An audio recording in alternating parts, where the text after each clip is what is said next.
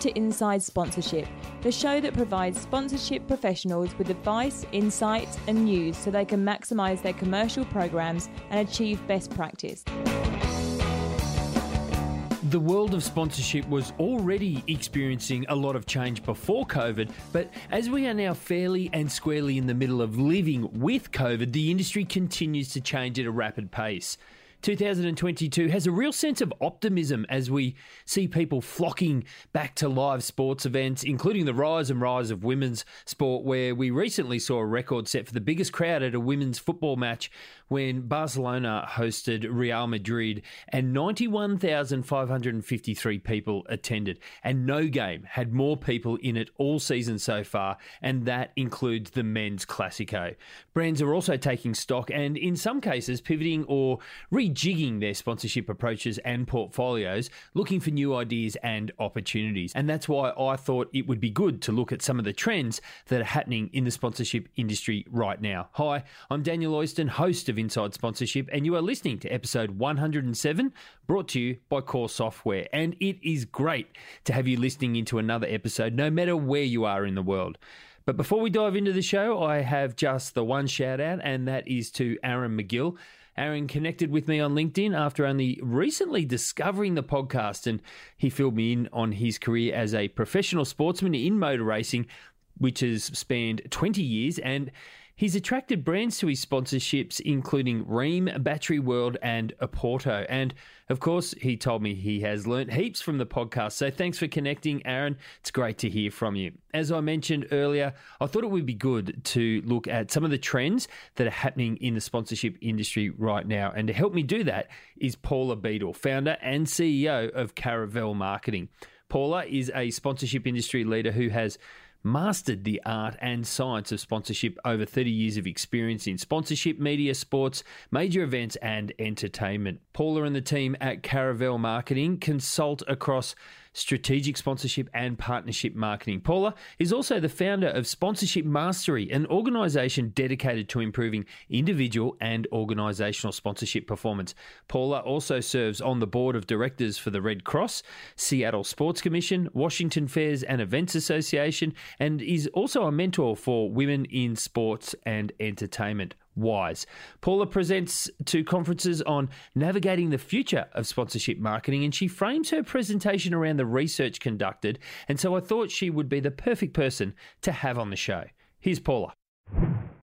Paula, welcome to the show. We always ask a few icebreaker questions just to help the show get going and for the listeners to get to know you a little bit better. And in my preparation for our chat, I found out that you've bought and sold sponsorships for everything from multi-million-dollar naming rights, but then right down to racing pigs. Now, what are racing pigs all about? Please explain it for us.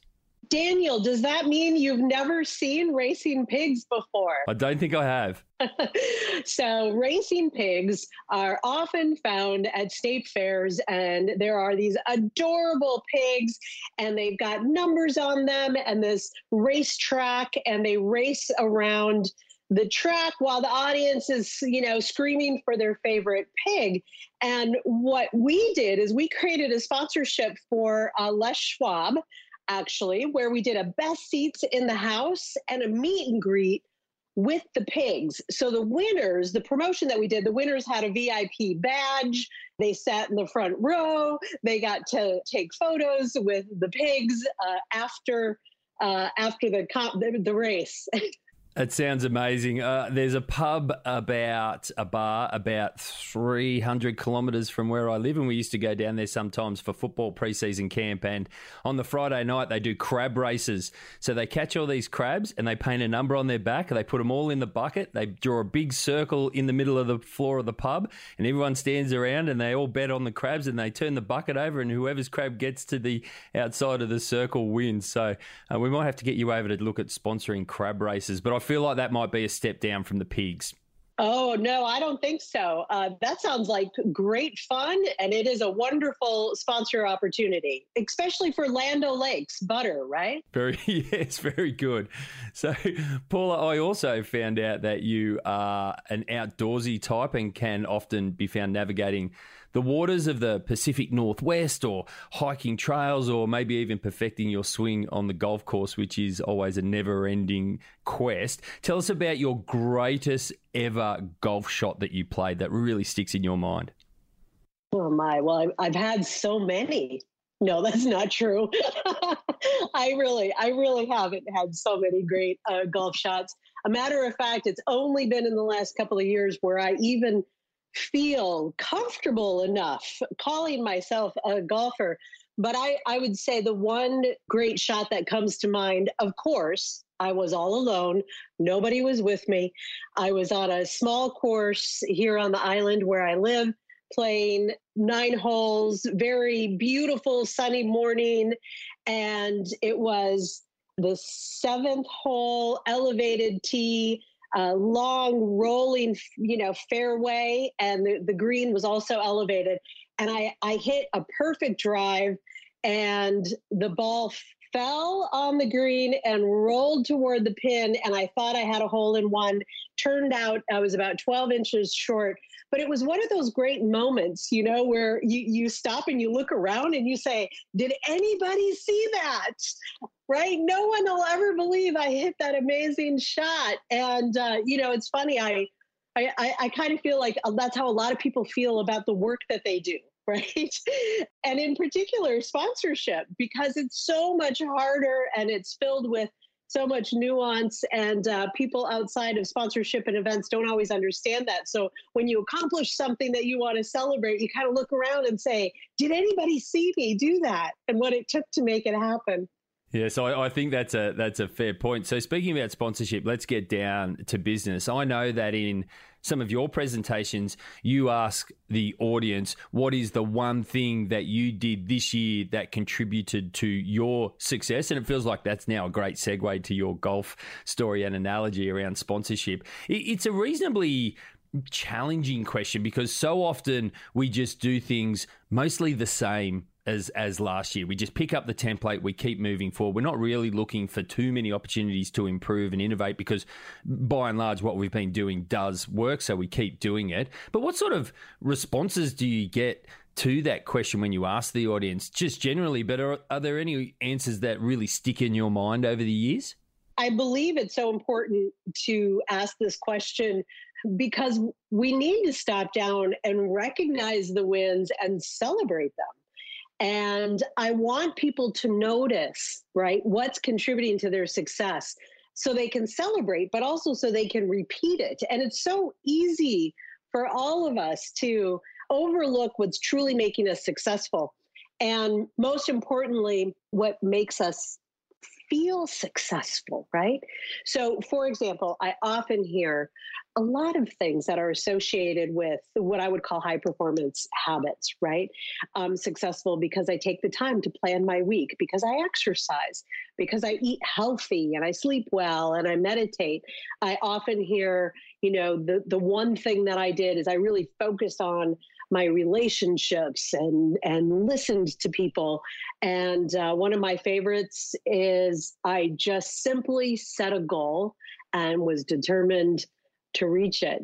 It's interesting because in my prep, I thought that question was going to be, or that question that you asked the audience is really about what they did in their role to contribute to their success. But clearly I was looking at it from the wrong angle, and it is important to raise those things to be able to look after ourselves so that we can go to our sponsorship jobs and perform. So, but we generally accept that sponsorship a lot of the time is about helping brands connect with and access audiences that they would probably otherwise find really difficult to access and engage with, or maybe they can't find a more economical way to do it. In the past, sponsorship has been, and I say at times, but I think we generally accept that a lot of the time, has been more of a transactional advertising, brand slapping exercise. How do you frame how powerful sponsorship really is above and beyond those things today? Because it's definitely changed and it's become multifaceted in terms of not just the power, but the outcomes it can deliver organizations. There certainly has been a rapid evolution of sponsorship, and that will continue. And so I'd like to say it this way. When sponsorship marketing is done right, it is the most effective way to make a meaningful connection with the audience, right? When sponsorship is done right, it brings multiple marketing platforms and communication channels together around a singular idea, right? And I think it's important that it's understood. Sponsorship is no longer a marketing tactic. It really is a business strategy. Sponsorship, when done right, supports the overall business strategy around community involvement and sustainability efforts, employee engagement, social issues. So I think the best sponsorship programs, they do improve the audience experience by solving a problem or by elevating the experience. And that's why sponsorship marketing is so powerful today. I love that you've elevated sponsorship out of the group of, I don't know, probably 100 to 120 different marketing tactics we might have at our disposal, and really elevated it up to more, not just a marketing objective and strategy, but now a business one, because then all the other tactics that we can execute both in a sponsorship, but also in the other marketing that we can do, we can really integrate those. So I love how you've elevated it. As a marketer, that really resonates with me. You said that the industry will continue to change. So speaking of change, we have seen the industry evolve, and the blowtorch has really been applied over the past maybe 2 years against a backdrop of COVID. What's your sense of change in the industry at the moment? Is it a little bit of a holding pattern as we still sort of try and find what everyone calls what is going to be our new normal? Or is it really just it's gone, it's evolving, it's rapid as people sort of jockey for their positions as they come out of COVID? I think sponsorship is stronger than ever. And I think it will continue to grow and evolve. And we really want to help people prepare and capitalize on the growth of sponsorship.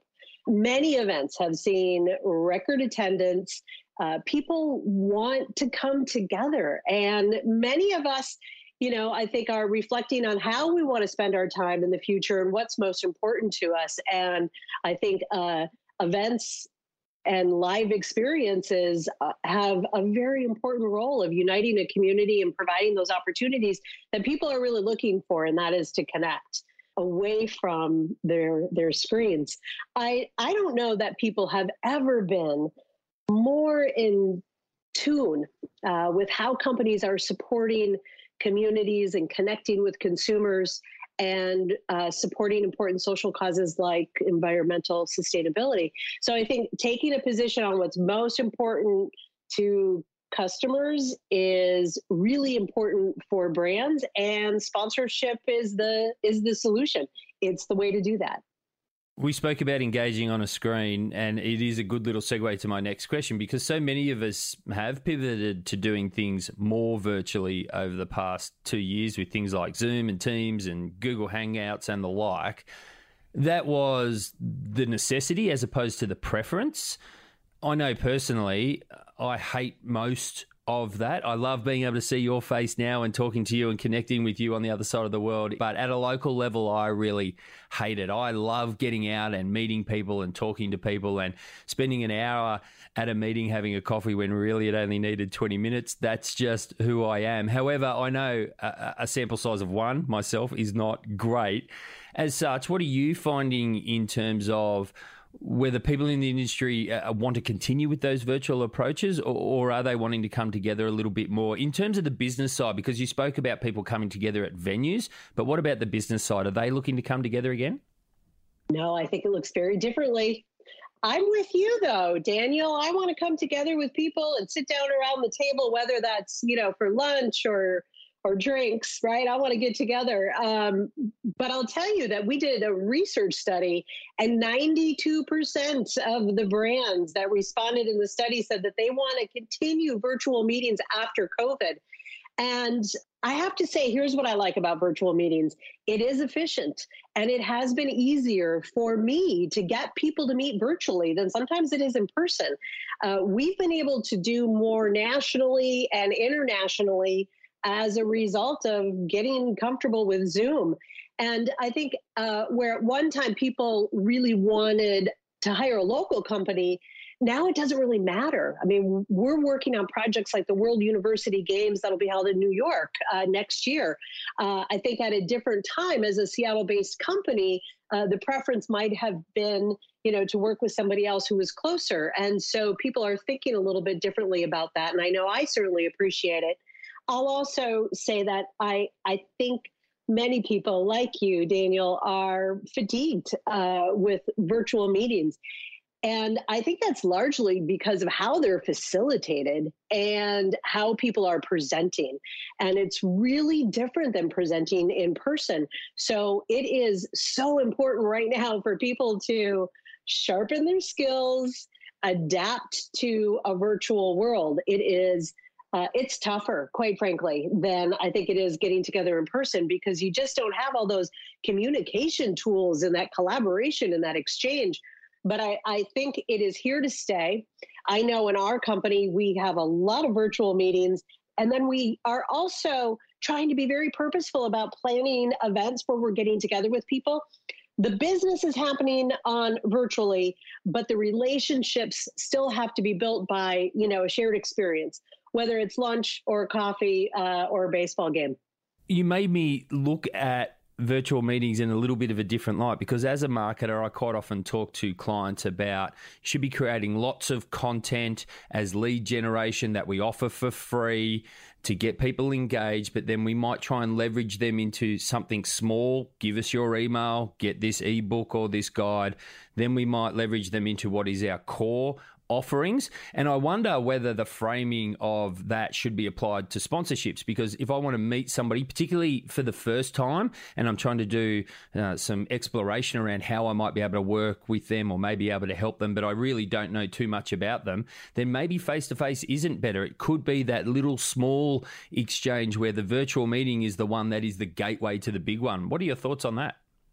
Well, I think that's a really interesting approach. And I would say that where you don't have a relationship as a sponsorship seller and you don't know a lot about that company, they're not likely to give you their time to have an in-person meeting, but they might be willing to spend 15 minutes with you on a virtual call. So I think it's a very good, it's a good approach. And I know that I use it often. I will ask someone, hey, can I just have 15 minutes of your time?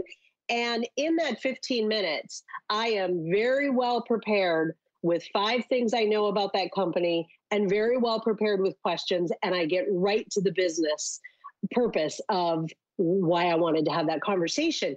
And I don't try to build a relationship in those cases. It's not enough time, right? It's more important that I show them I am a pro at what I do and I am worth the time that they're giving me. So I use the time wisely, but I think it's a really good approach. Yes, and I like your framing of 15 minutes, because so often when we say we want to have a chat with somebody or have a meeting, our minds just default to the automatic hour plus the time either side of it that it takes to get there, set up, finish, travel from another meeting, whatever it might be. So it's actually quite a big commitment. So I love your framing about just give me 15 minutes. And I find that if somebody says to me, just give me 15 minutes, just like you demonstrated, you are prepared, you keep it boxed within that time, and I get away with what I need to and get away on time. So I love that approach. Let's move on to corporate social responsibility. You touched on it a little bit before. Corporate social responsibility or social good has become more of an important element in brands marketing than ever, and how they position themselves. It helps, obviously, and it helps engage with the market and align with what the market feels is important to them and their values and what they want to see in the world. What are your observations about sponsorship and corporate responsibility right now in 2022?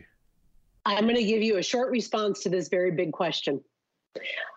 We are challenging ourselves to include a social good element into every sponsorship proposal. I would challenge every brand and rights holder to think the same way and include a social good corporate responsibility element into every program. And I think if you need an example of that, take a look at Climate Pledge Arena in Seattle. It's a groundbreaking example of a true partnership between Oakview Group and Amazon to support environmental sustainability. I think it is a critical element to every sponsorship proposal. I like your challenge of trying to incorporate every part of it, because I feel like sometimes it's just jammed into sponsorships and other activities rather than it being something you build those activities around. And if it's part of everything, the focus starts to change purely from a business outcome, which is clearly what we're trying to do, but it's led by other things, isn't it? Yeah, Daniel, I so much agree with you. And I actually think that in many cases, like Amazon and the Climate Pledge Arena, it was the anchor of that program. It's where they started. They started with a shared purpose and mission to build and operate the greenest facility in the world, right? They started with that mission and then they built the program from there. So, yeah, I agree with you. Yeah, as a marketer, I think you'll remember chapter 1 of any marketing textbook where the customer sits in the middle and the responses are built outside of that for our products and services and how we position ourselves. And if we do that with our sponsorships, let's start with some corporate social responsibility and let's see what we can build around it with our sponsorships and our other marketing tactics. Then I think that's good advice. And ultimately, it's a victimless crime, so to speak, because it just makes the world better, but it will also make your program better. Speaking of 2022, and I asked about changes in the industry earlier, ultimately, a lot of what we do, it comes down to budgets. That is one of the restraints that we have to deal with. And it is funny because some people are all doom and gloom, and some say we still don't know what the new normal is just yet, and we're still figuring out. And as you said, others are off to the races and they're getting things done and they're getting on with it. What are you expecting in terms of changes to overall budgets as we progress through this year, 2022? I fully expect budgets to increase. If you're a brand marketer and you're not spending more money in sponsorship, you should be asking yourself, why not? Or your boss should be asking you. That's how strongly I feel about the impact of sponsorship marketing. And, I would say there is no new normal, right? To those who are waiting for that new normal, I would say, nothing has been, is, or will be normal. If you're waiting for a moment where someone says, okay, we've arrived, here it is, the new normal, you're already behind. So my advice, which was actually given to me 20 years ago by media giant Mick Anselmo. He said, do you want to write the book or do you want to read it? And actually, now as I'm saying that, it might have come from my boss, Chad, which then reminds me of another great Mick quote.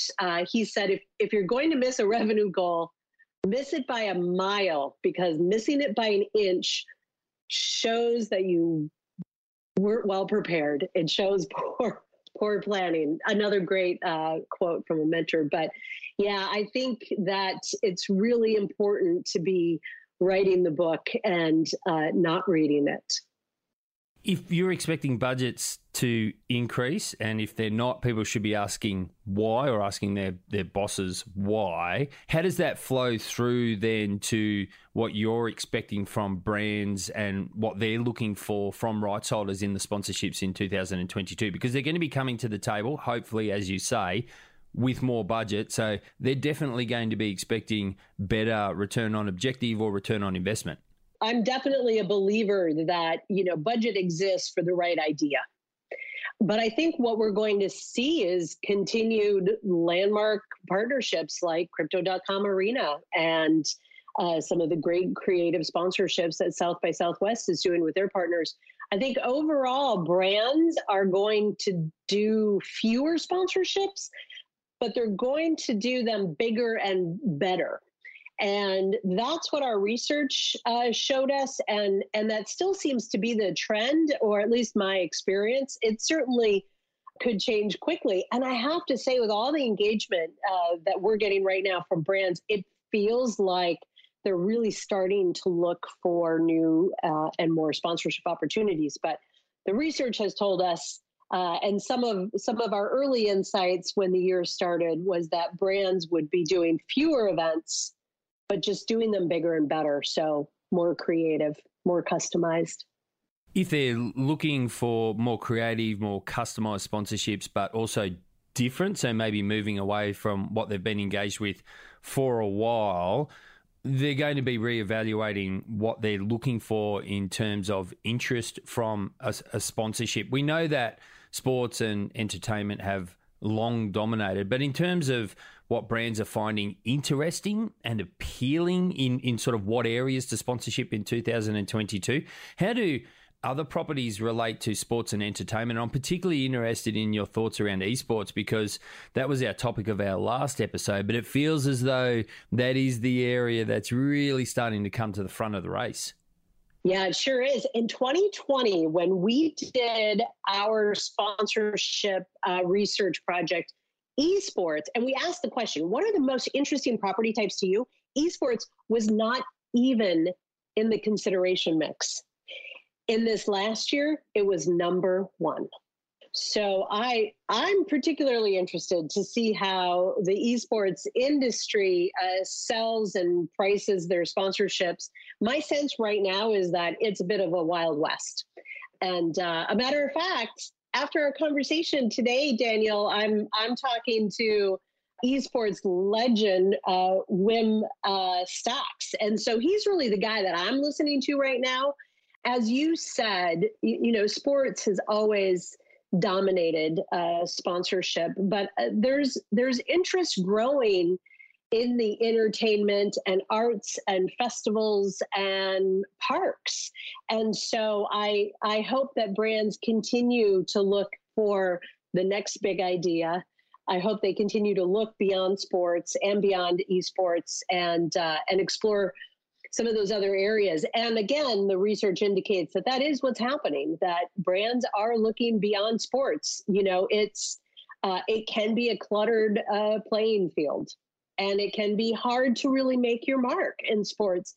But in some of those other categories that I just mentioned, it's efficient. The audience numbers are big. The sponsorships are affordable. The measurements are in place, and there's a lot of opportunity there. Yes, you took the words out of my mouth. I was going to say, and sports is quite a cluttered area. It is hard to get cut through, and you can't necessarily be as nimble as you might be with other properties that might welcome you with open arms because they've been neglected because everybody's been focusing on sport for so long.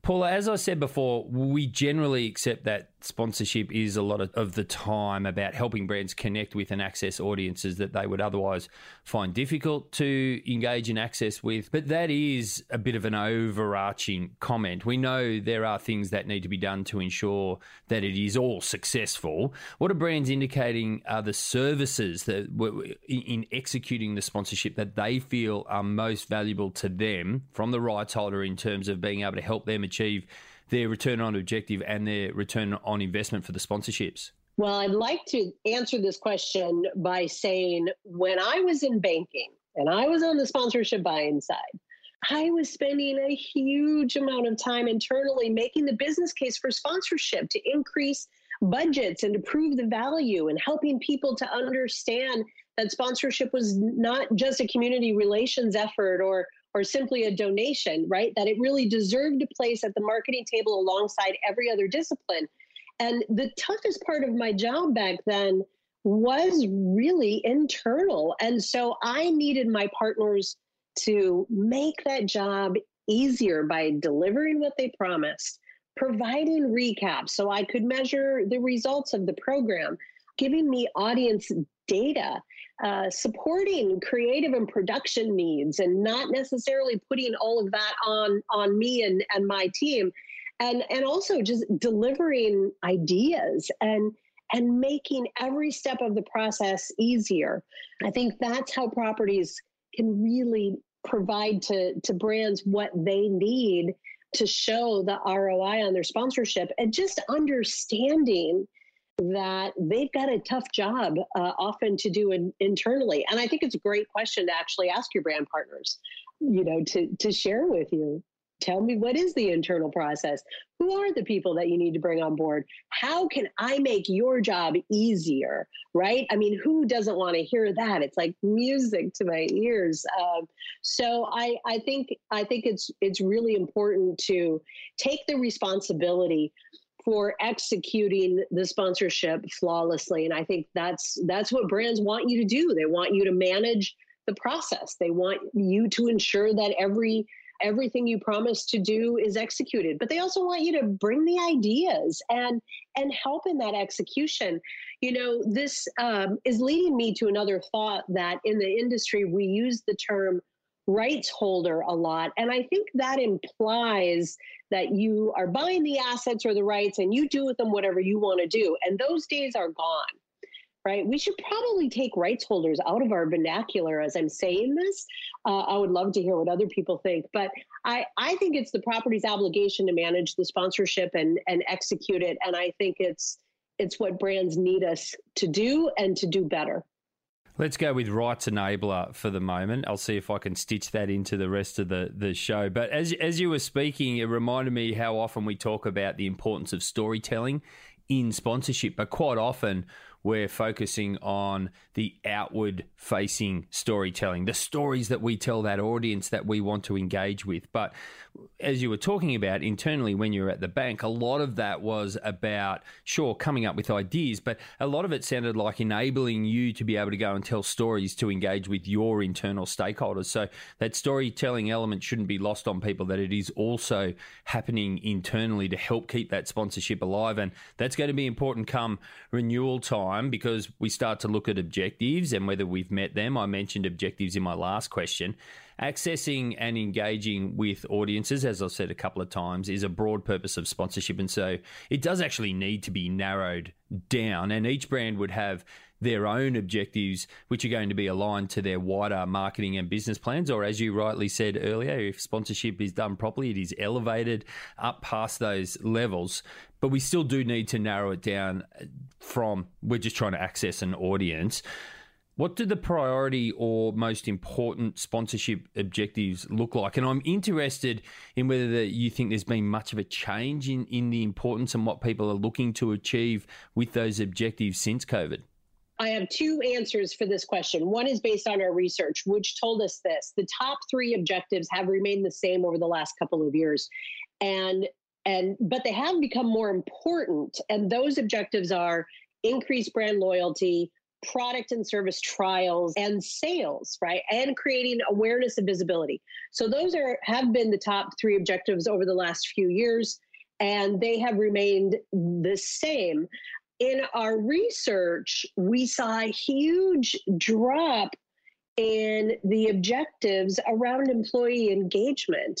And I will say that has not been my experience. It still seems to be an important factor, particularly as brands are trying to rebuild or build virtual cultures. So there's certainly the research, and then there's our, practical experience. And I think one of the other places where I've really seen a shift, just by being out there and engaged with companies, has been around the brand awareness. And what has changed is how they're defining that. So brand awareness does not translate into signage and logo placement.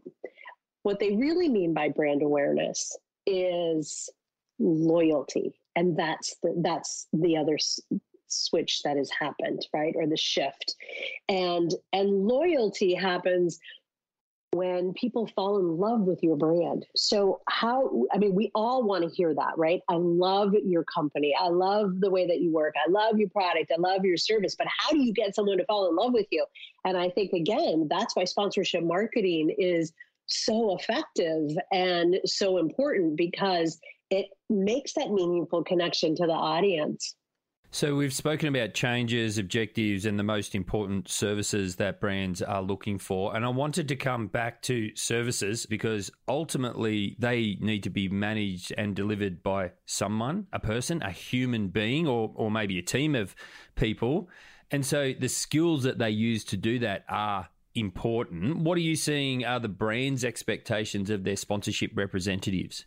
Deeper marketing knowledge and more research and a greater level of customization, which requires preparation, and it requires asking smart questions and developing proposals that really meet the objectives. Now, I know the sponsorship industry have heard this many times from many different people, but we're still not putting it into practice, and really important that we continue to work on closing that gap between what brands are asking us for, what they're telling us are their key objectives, and then how that is showing up in our proposal.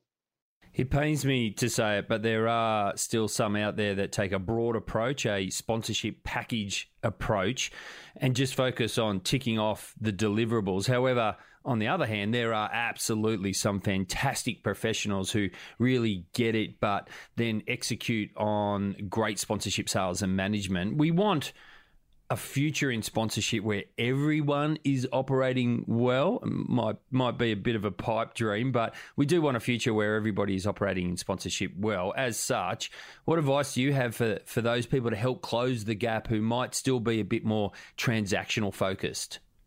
Thank you for asking this question. As an industry, we absolutely, as you said, we need to operate differently.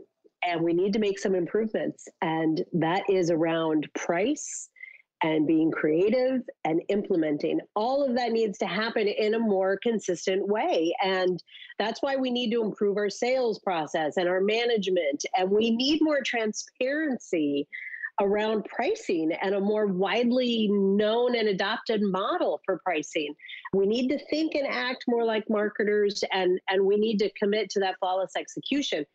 As an industry, and you said it well, we need to evolve. We need to have more consistency. And frankly, we just need to do better.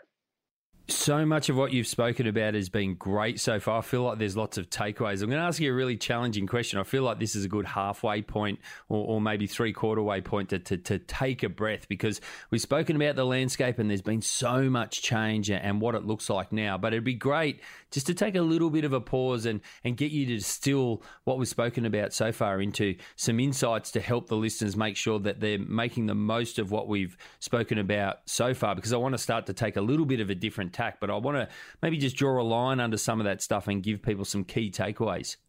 I think one of the most important things to remember is that success starts with a smart plan, and it needs to be written down. And whether it's 2 pages or it's 20 pages, one of my favorite sayings is a goal without a plan is just a wish, right? So I think if there was something that I wanted the audience to take away from our conversation today, is the importance of preparation and the importance of planning. I just don't believe we can be as successful as we want to be as easily and make sponsorship easier and simpler without having a smart plan. And then the second thing that I would say is, as you're engaging companies in conversations about partnering, keep this in mind. If what you are offering them, what you're creating, if it doesn't support the company's current strategies or initiatives or their current campaigns, and if it doesn't align with their brand and with their audience, it is not the right partnership. Don't waste your time or theirs, right? So if you're not in a position to develop a partnership that aligns with companies' brand, audience, strategies, right, their initiatives, it's not likely that you're going to be successful, even if you do manage to secure the partner, right? Even if you get the deal done. Long term, you won't have that same level of success. But most importantly, I just don't think anybody should waste their time. It's good advice. Paula, we can't really talk sponsorship in 2022 without talking about crypto, and we kind of touched on it a tiny little bit earlier. It has had a strong emergence, and a few of our past guests have spoken about it. What are your tips for navigating the crypto world in sponsorship?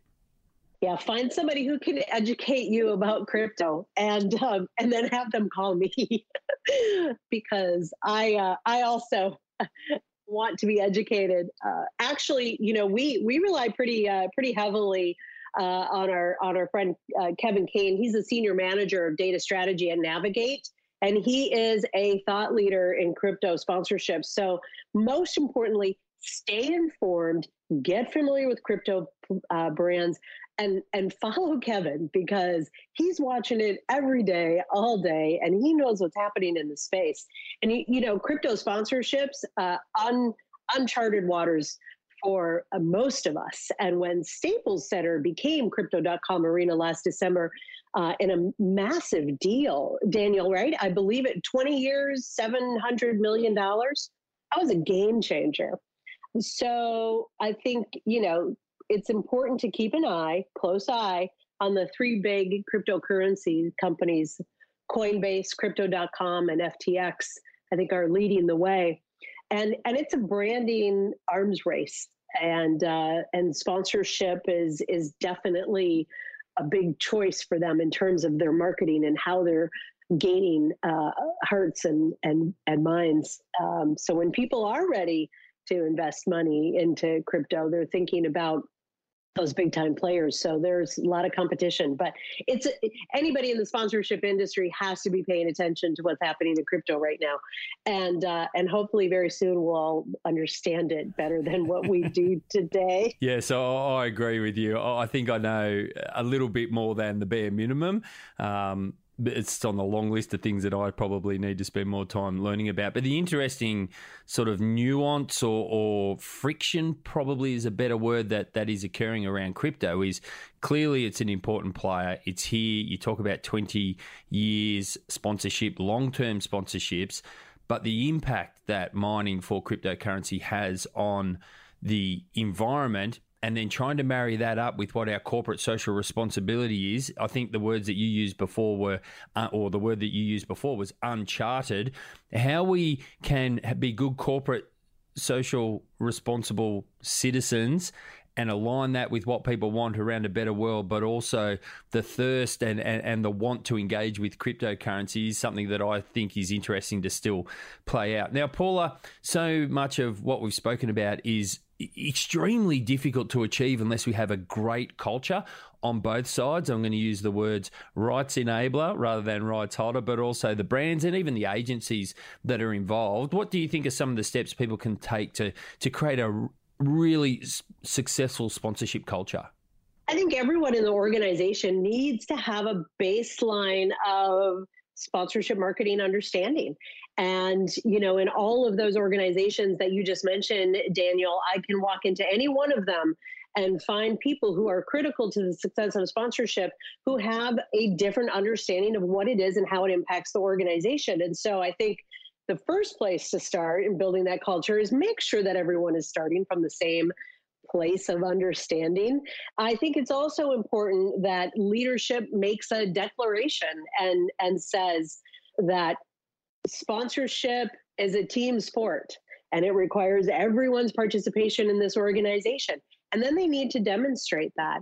And it reminds me when I was working with the Minnesota Vikings and Red McCombs walked into one of the first staff meetings in the organization after he had purchased the team. And he said, in support of sponsorship and ticket sales, he said, make no mistake, nothing happens in this organization until a sale is made. So it was incumbent upon everyone to support that effort. And I thought it was a great example. This was a long time ago now, for those of you who remember when Red McCombs owned the Vikings. But it was so impactful to me because as a leader, right, he was showing the support, but he was really, really backing that up. And then I think the third thing is that the people who are responsible for sponsorship in the organization need to involve their colleagues. I hear a lot of people talk about, I'm on an island, I'm out here doing sponsorships and nobody understands what it takes and how hard it is. And they don't really understand it. And so I think it's important that they are that they're a champion within their organizations and that they're involving people and that they're also transparent about the sales process and what they're doing and how difficult it is and what sponsors care about and all the steps that they have to go through to develop these really meaningful partnerships. So you have to involve people in that. And I think sometimes that starts with, have a meeting where you bring everybody together and you put some paper up on the wall and do it old school like I do, and ask everybody to help you make a list of what are the assets, what are the ideas, what are the fun promotions that we could do, who are the sponsors that we most want because they align with who our audience is, and give people the opportunity to be involved in that process. It's great advice. I love the old school paper on the wall. It's going to make sure that the markers don't go through the paper and onto the wall. So I prefer a whiteboard, but I do love the big paper on the wall. Now, Paula, I mentioned at the start of the show that I found out in my prep about racing pigs and your golfing prowess, and I also found out that you are also a mentor for women in sports and entertainment. I'd love to hear more about that and for you to promote that a little bit. What does mentoring on that front entail? Why do you think it's important? And also about how do you find it rewarding yourself? I learn as much from my mentees as I hope they learn from me. One of my mentees and I read Brene Brown's book, Dare to Lead. And each week we would read a chapter and then we would talk about it. I learned so much from her. She had such an amazing perspective, but that's certainly what I get out of it. I'll also share with you that early in my career, I jumped into some really big jobs and had, roles and responsibility that today I recognize I might not have been ready for. And although I was successful, it really came at a great price. And during that time in my career, I didn't always have a mentor. And I think in part it was because I didn't really know how to ask for the help. And I really didn't want people to see that I was struggling. And I didn't have mentors at some really critical points in my career. So I was fighting through it on my own. And there's no reason for any of us to do that. And so I really want to be that force, right, for young women who are early in their career, so they don't struggle more than what they need to. And so they have a trusted source who's giving them good advice. It's so great to be a mentor with WISE. And I really believe that it's so important that we're all supporting each other, and that women who are growing into leadership positions, who want to be in the C-suite and the boardroom, this is where it starts, right? For mentors and for mentees. And so I would encourage any woman in the sports and entertainment industry should be a part of the WISE organization. It's great advice and great work. So I'm sure people that you mentor and the industry as a whole, they're very appreciative of you putting back into it. And it's great work. So thank you. Paula, part of what else you do is deliver the Sponsorship Mastery Summit. What is that all about and how can people get involved? Yeah, the Sponsorship Mastery Summit is where industry leaders come together to master the art and science of sponsorship, as we like to say. This is a passion project of mine. This is part of me giving back to an industry that I love. This year marks the 4th annual summit. It's at the end of September, 28th and 30th. I hope you come join us. It's in Seattle. We're live. I'm so excited about that. We'll have 30-some industry thought leaders like Wim Stocks, who I mentioned earlier, and Angelina Lawton from Sports Digita, Mike McCann from Amazon, Jeff Webster from Climate Pledge and the Kraken, and Scott McNerney from South by Southwest, who just wrapped up a really successful year. We'll all be presenting. And so really looking forward to hearing what they have to say. The summit, my hope, my vision is that it is the place where we shape the future of sponsorship, where we as an industry come together and accomplish many of the things that you and I have talked about today, Daniel. But it's a place for people to be part of that conversation. And I don't know about you, but I love being with my people. I love talking about sponsorship. I love talking about best practices and emerging categories and what does the future look like. And so Sponsorship Mastery Summit is a place for people to do exactly that. Yes, I love being with people. They don't even need to be my own people, Paula. I just love being around people. I've just come back from a conference for a client in the pharmaceutical industry, and so they're totally not my people, but just being around energetic people who are passionate about the work they do energizes me as well. So I'm sure the event is going to be amazing. But of course, your main focus is Caravel Marketing, and it's only fair that you get to give that a plug. What is Caravel Marketing's focus and purpose? How do you help and work with people, and where can people go to find out more? Simply said, our purpose is to help people build high-performance partnerships. We're here to make the process easier and simpler for sponsorship marketers, whether they're on the buying or the selling side or work with agencies. We love sales planning. I know you don't hear that every day, Daniel. We love sales planning. We are geeks for sponsorship strategy. I'm flying my flag. If it's sponsorship, it's what we do. So that's what Caravel is all about. And it's our purpose is to help people navigate through sometimes the stormy seas of sponsorship, find calmer waters. Excellent. Paula, great chat. So many great insights. If people want to get in contact with you, keep the conversation going, learn more about your work, what can they do? Where can they go? Of course, I could talk about sponsorship marketing all day. Actually, I guess that is what I do. Truly my pleasure to talk with you today. I'd love to continue the conversation. I'm happy to have people reach out to me. Paula at caravelmarketing.com is the best way to get in touch with me, and would love an opportunity to talk with anyone who wants to talk about the future of sponsorship. I'm in. Outstanding. Paula Beadle, founder and CEO at Caravel Marketing. Thank you so much for coming on the show and sharing your insights and advice on sponsorship. Thank you very much for inviting me to join you today. This was really fun.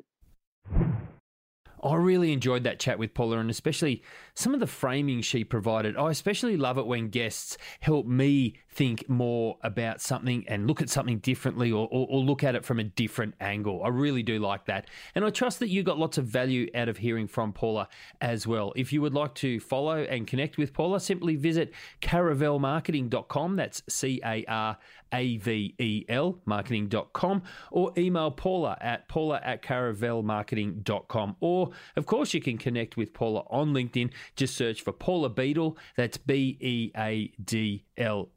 And if the sound of the Sponsorship Mastery Summit sounded appealing to you, be sure to find out more at sponsorshipmastery.com. Finally, if you'd like a shout out in the next show or just want to connect with me and say hi, then I would totally love to hear from you.